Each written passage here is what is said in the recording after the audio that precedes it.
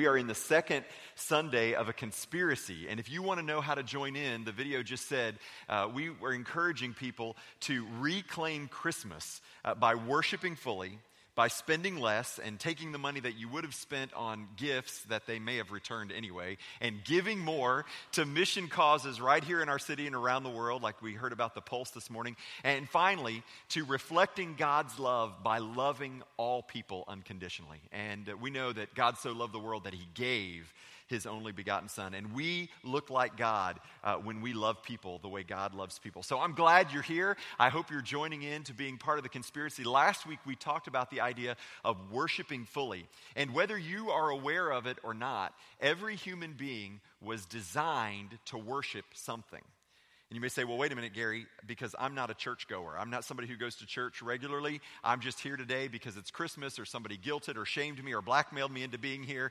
But you need to know this. I didn't say you were created to go to church, and I didn't say that you were created to be religious, but you were created for a purpose, and that was to worship. And in fact, everyone will worship something. The question is, are you aware of what it is that you are worshiping? And are you actively choosing what it is that you will worship? This battle, there's been an epic battle going on for the heart and the soul of humanity since the dawn of creation. This battle, we're going to talk about it today, this clash of kingdoms between what we're going to call the kingdoms of the empire and the kingdom of our Lord. And you can see it in the Old Testament. You can look back into the Exodus story, and you can see it played out in the life of Pharaoh as he oppressed the people of God, and ultimately God would raise up a deliverer, and the children of Israel would be redeemed and set free from bondage to slavery to Pharaoh. And then you see it played out again in the rest of the Old Testament. Stories like Esther and King Artaxerxes, and you see it with Daniel and all the kings of the captivity, the Babylonian captivity, and you see it with people like Shadrach, Meshach, and Abednego, and King Nebuchadnezzar. It's played out over and over again, this battle for the heart of and the minds of people, this battle between the kingdoms of the empire and the kingdom of our Lord. And we see it played out even in the pages of the New Testament, especially in the pages of the gospel, in the story of Jesus. And we're going to look at the battle today as it was represented and displayed through the relationship between two very unlikely people in the Gospels. One was a peasant Jewish carpenter who lived in a backwoods part of Galilee that nobody would even know of if it had not been for the fact that he came from there. His name is Jesus. And the other is a powerful and mighty king who had the authority of the greatest empire the world had ever known. Rome was behind him, and his name was Herod the Great. So if you have a Bible, I invite you to open up to Matthew chapter 2. We're going to be in Matthew chapter 2. And if you're somebody who loves a sermon with a lot of scripture, you're going to love today's sermon. We're going to practice some Bible drill, and we're going to look around because we're going to look at the relationship between King Herod and Jesus throughout the pages of the gospel. And if you're somebody who just dreads being asked to find passages in the Bible, I've got good news for you. We're going to put it all on the screen.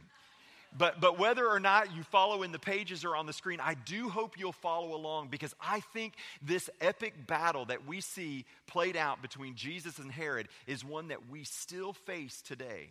So maybe you'll want to take some notes on the back of the bulletin, and maybe by now you've had time to find Matthew chapter 2. We're going to look at this relationship between Herod and Jesus, and the first thing we have to ask ourselves is this: who is Herod?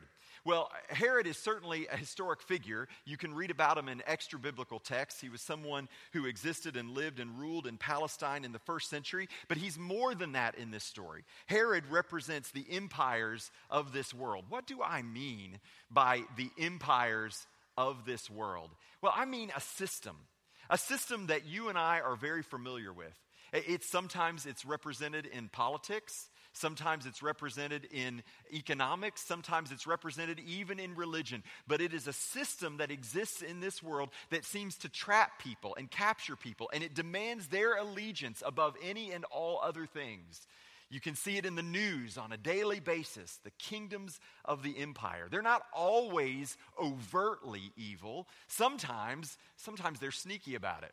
They're not always intentionally bad. Sometimes they are, though.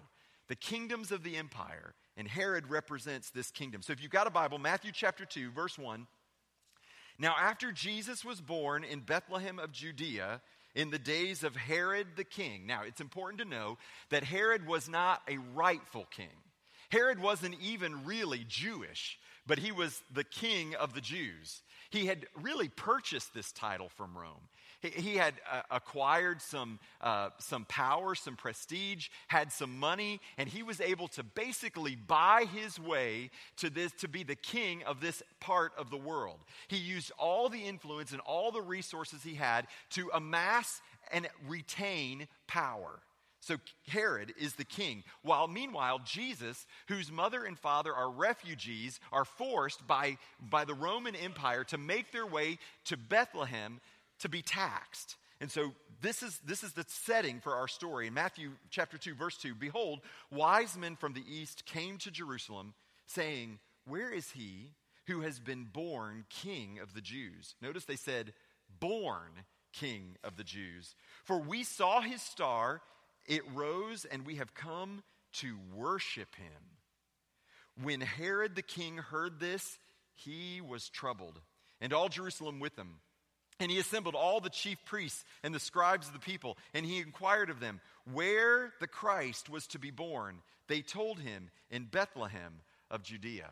Now, it's important to understand that Herod was an extremely insecure king, because he knew that he wasn't the rightful king. He was also aware that there had been prophecies of a true king who would come, who would deliver the people of Israel, much like God had used Moses years before, only more than just political deliverance. That this was going to be some epic deliverance from sin. This was going to be the Messiah who was come. He'd heard those prophecies, and as one who was so insecure that he would have his own children killed when he suspected they were trying to take his throne, that he'd have wives killed, that he had his mother-in-law killed, that he had siblings killed, he would stop at nothing to make sure he could hold on to this throne that he had worked so hard to achieve. So then Herod summoned the wise men secretly and ascertained from them what time the star had appeared.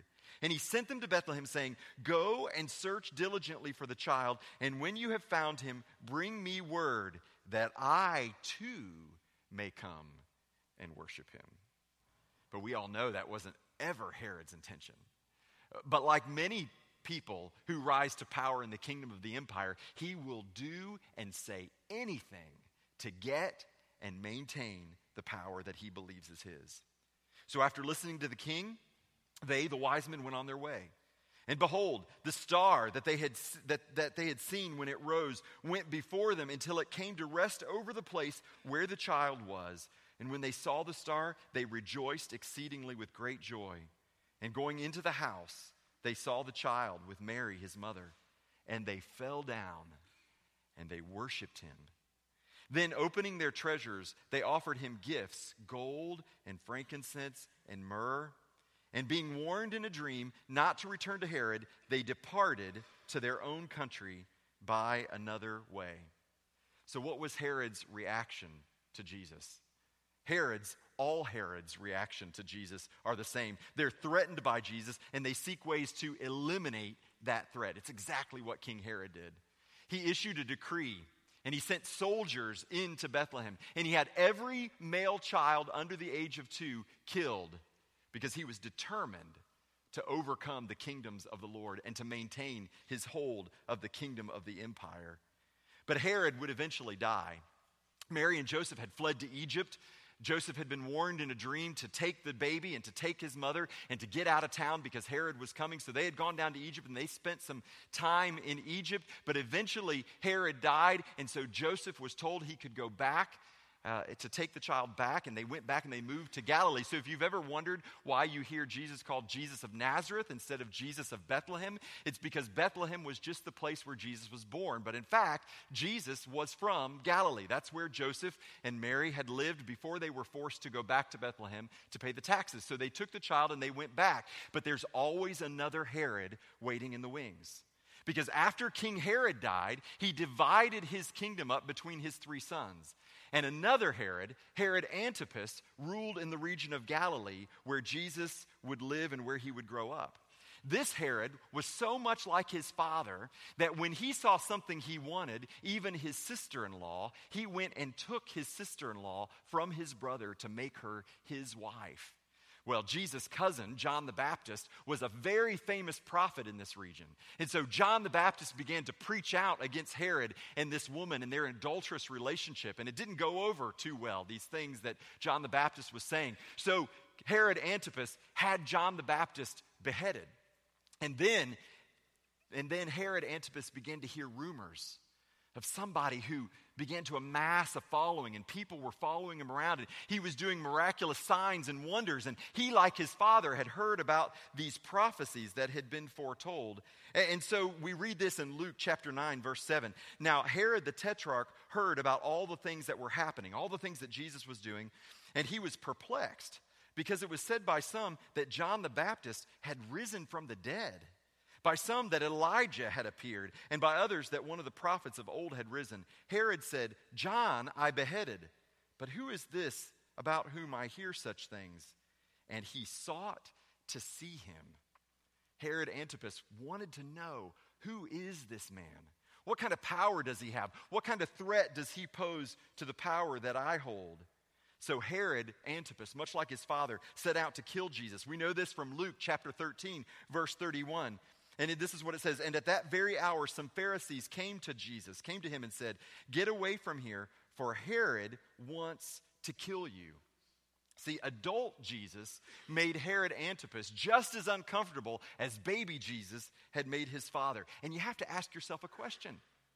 Why would these two kings, these powerful kings who had the backing of Rome, who had the military of Rome at their disposal, why would they be so intimidated by a peasant Jewish carpenter from a town that nobody had ever even heard of? Why would they give him so much attention, and why would they seek to find him? Because they understood something.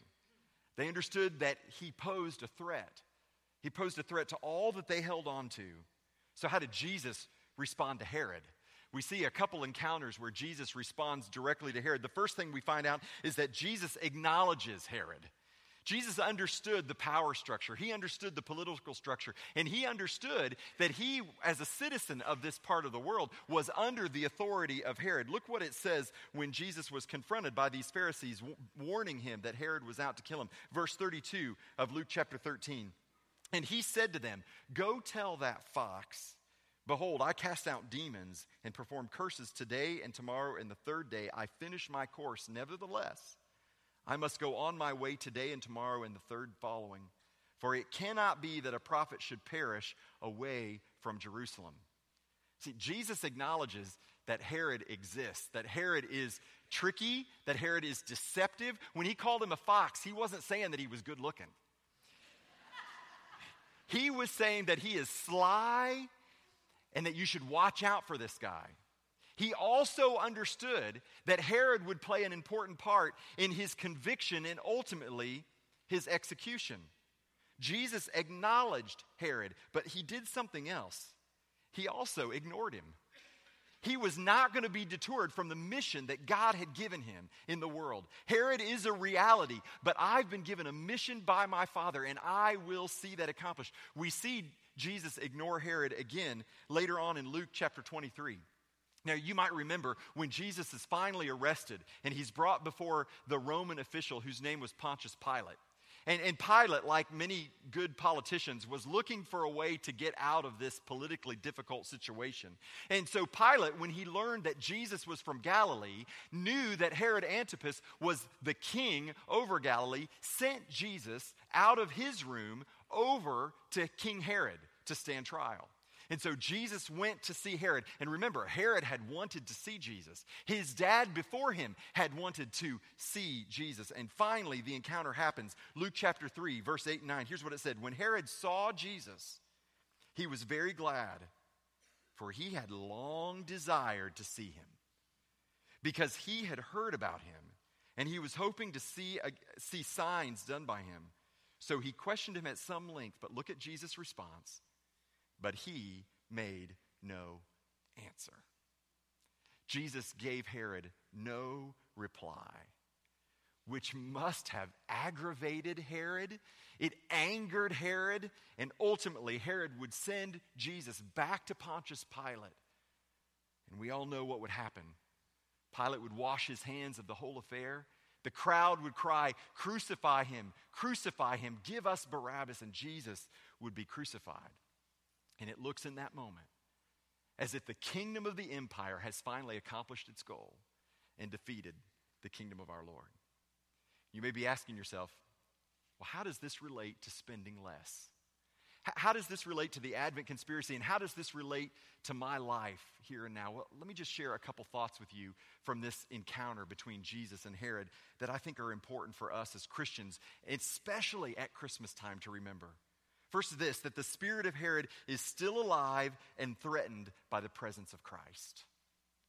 The spirit of Herod still rules many parts of our world. You can see it, maybe especially in our culture, in the month of December.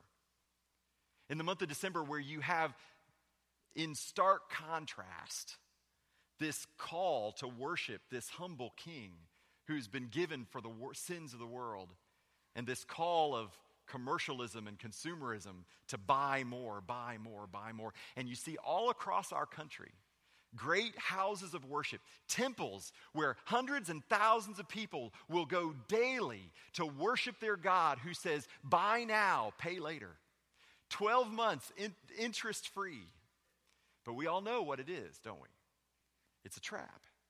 It's bondage. And do you know that today, for the first time since the Great Depression, Americans actually have a negative savings rate?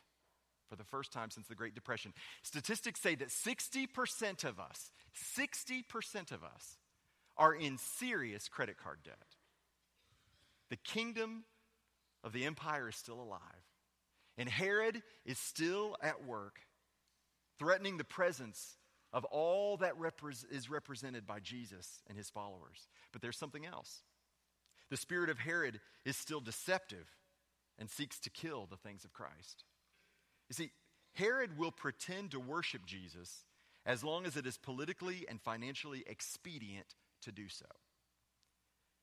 Herod has no problem with Jesus as long as Jesus will bend the knee to him.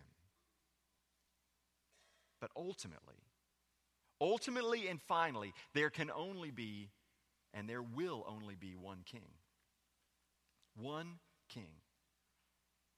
And so Herod Antipas, had finally achieved what no ruler of the empire had been able to accomplish before him. Herod finally saw God himself, who had condescended and come and taken on flesh, who had humbled himself and come to live as a man and put himself under the authority of the rulers of the empire. This humble king, he'd finally seen Jesus captured, stripped, beaten, humiliated, crucified, dead, and laid in a borrowed tomb because he was so poor he couldn't even afford to buy one of his own. And the empire looked like it had won. It had finally dethroned God. It had finally killed God, and it had finally set itself up as the sole and only thing that mankind could worship. And the party lasted for about 3 days. But on the third day, early in the morning, the stone was rolled away, and the tomb was empty, and Jesus is alive. And 2,000 years later, Christians, hundreds and thousands and millions of Christians down through the ages and all across the globe proclaim that this peasant Jewish carpenter, who nobody should have known, is King of Kings and Lord of Lords, and Herod is lucky if he gets a footnote in your high school students' history books.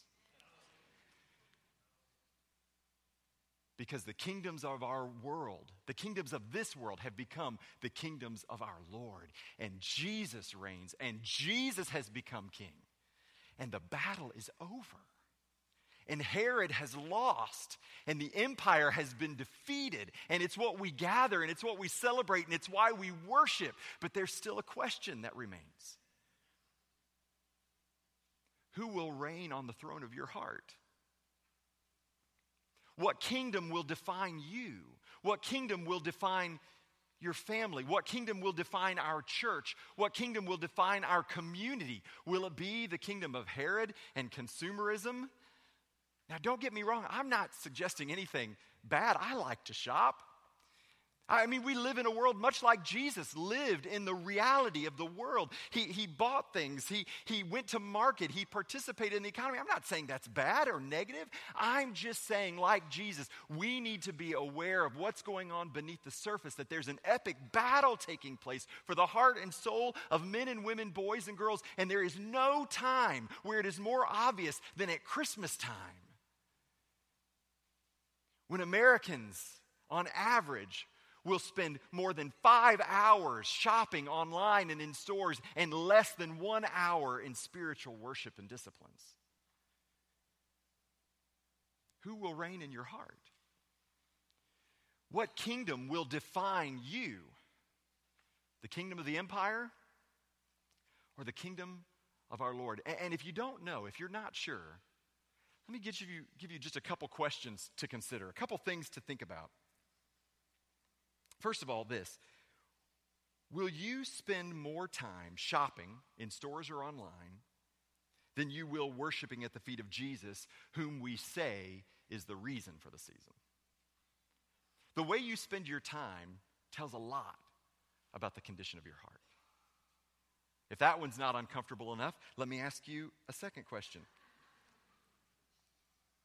Will you spend more on gifts for people who can afford to take a vacation than you will giving to the least of these?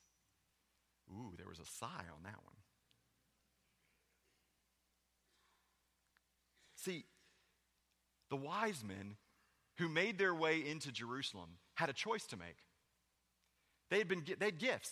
Gold, frankincense, and myrrh. These were precious and valuable gifts. They don't make a lot of sense to us today in our economy and our culture, but they were precious gifts. They came and they were confronted. They were called before Herod the king, but they didn't give him their gifts. Instead, they took their gifts and they went and they found this young refugee couple and they laid their gifts before the King of Kings, who had been laid in a feeding trough in a barn. And Jesus said, "When you do for the least of these, you have done it unto me." Jesus said, if you give your gifts to people who can return your gifts, you have received your reward. So let me ask you, are you going to spend more money on Christmas gifts this Christmas for people who can afford to take a vacation than you are for the least of these? Whose birthday are we celebrating? What are we doing? Are we giving our allegiance to the kingdom of the empire or the kingdom of our Lord? And listen to me, it's easy to be impressed by Herod. He's an impressive guy. Everything he builds is bigger, it's faster, it's better, it's shinier, it's newer technology. We find ourselves enticed by that, drawn into it. But Herod will promise you the world, but only wants something from you, whereas Jesus demands your total surrender, but has sacrificed everything for you. That's the difference between King Herod and King Jesus. The difference is what the king is willing to pay for the redemption of his people. And Herod wasn't willing to pay anything. Herod wanted to take. Jesus came to give. Who will reign on the throne of your heart this Christmas? We have an opportunity, Southside, not just to change Christmas for our families, but to change Christmas for our church, but to send a message out to the world that's Jesus who reigns, that it's Jesus whose birth we celebrate. And like the wise men from Matthew chapter 2, I pray that we will choose to hold our gifts back from King Herod and lavishly pour them at the feet of King Jesus. I'm going to invite you to bow your heads and pray with me. We're going to sing that song that Scott led earlier, Humble King. What a beautiful reminder today of the King that we've committed our lives to worship. And maybe today you're here and you would say that you have spent a whole lot more time worshiping at the throne of Herod than you have at the throne of King Jesus. The beautiful thing about the invitation of Jesus is that it stands. It has stood down through the ages and down through the centuries. And Jesus, the humble king, still waits for wise men to come and to worship at his throne. But don't get me wrong, it's not just about the worship that will take place in this room as we sing, as we give our money in the offering plate. That's almost easy. It really is about who you will worship when you walk out of this place. How are you spending your time and your money this Christmas? What are you modeling for your children, your grandchildren? Are you teaching them the message of the gospel through the Christmas story? Or are you teaching them the gospel of consumerism? It matters. It matters, church. Those decisions that seem so irrelevant. Over the course of time, they paint a picture that the world looks at. What do they see when they look at us? Father God, we come before you today, and we're moved and we're stirred by your humility. That you would set aside the riches of heaven, the power, the authority that is all rightfully and only yours, and you would come down to earth and take the form of a baby, not born in a palace, but laid in a feeding trough in a barn. That you put yourself in the most vulnerable position imaginable so that we could relate to you. You put yourself into the kingdom of the empire. And Lord, it's a place where we live. We live, and sometimes it's so hard not to be overcome.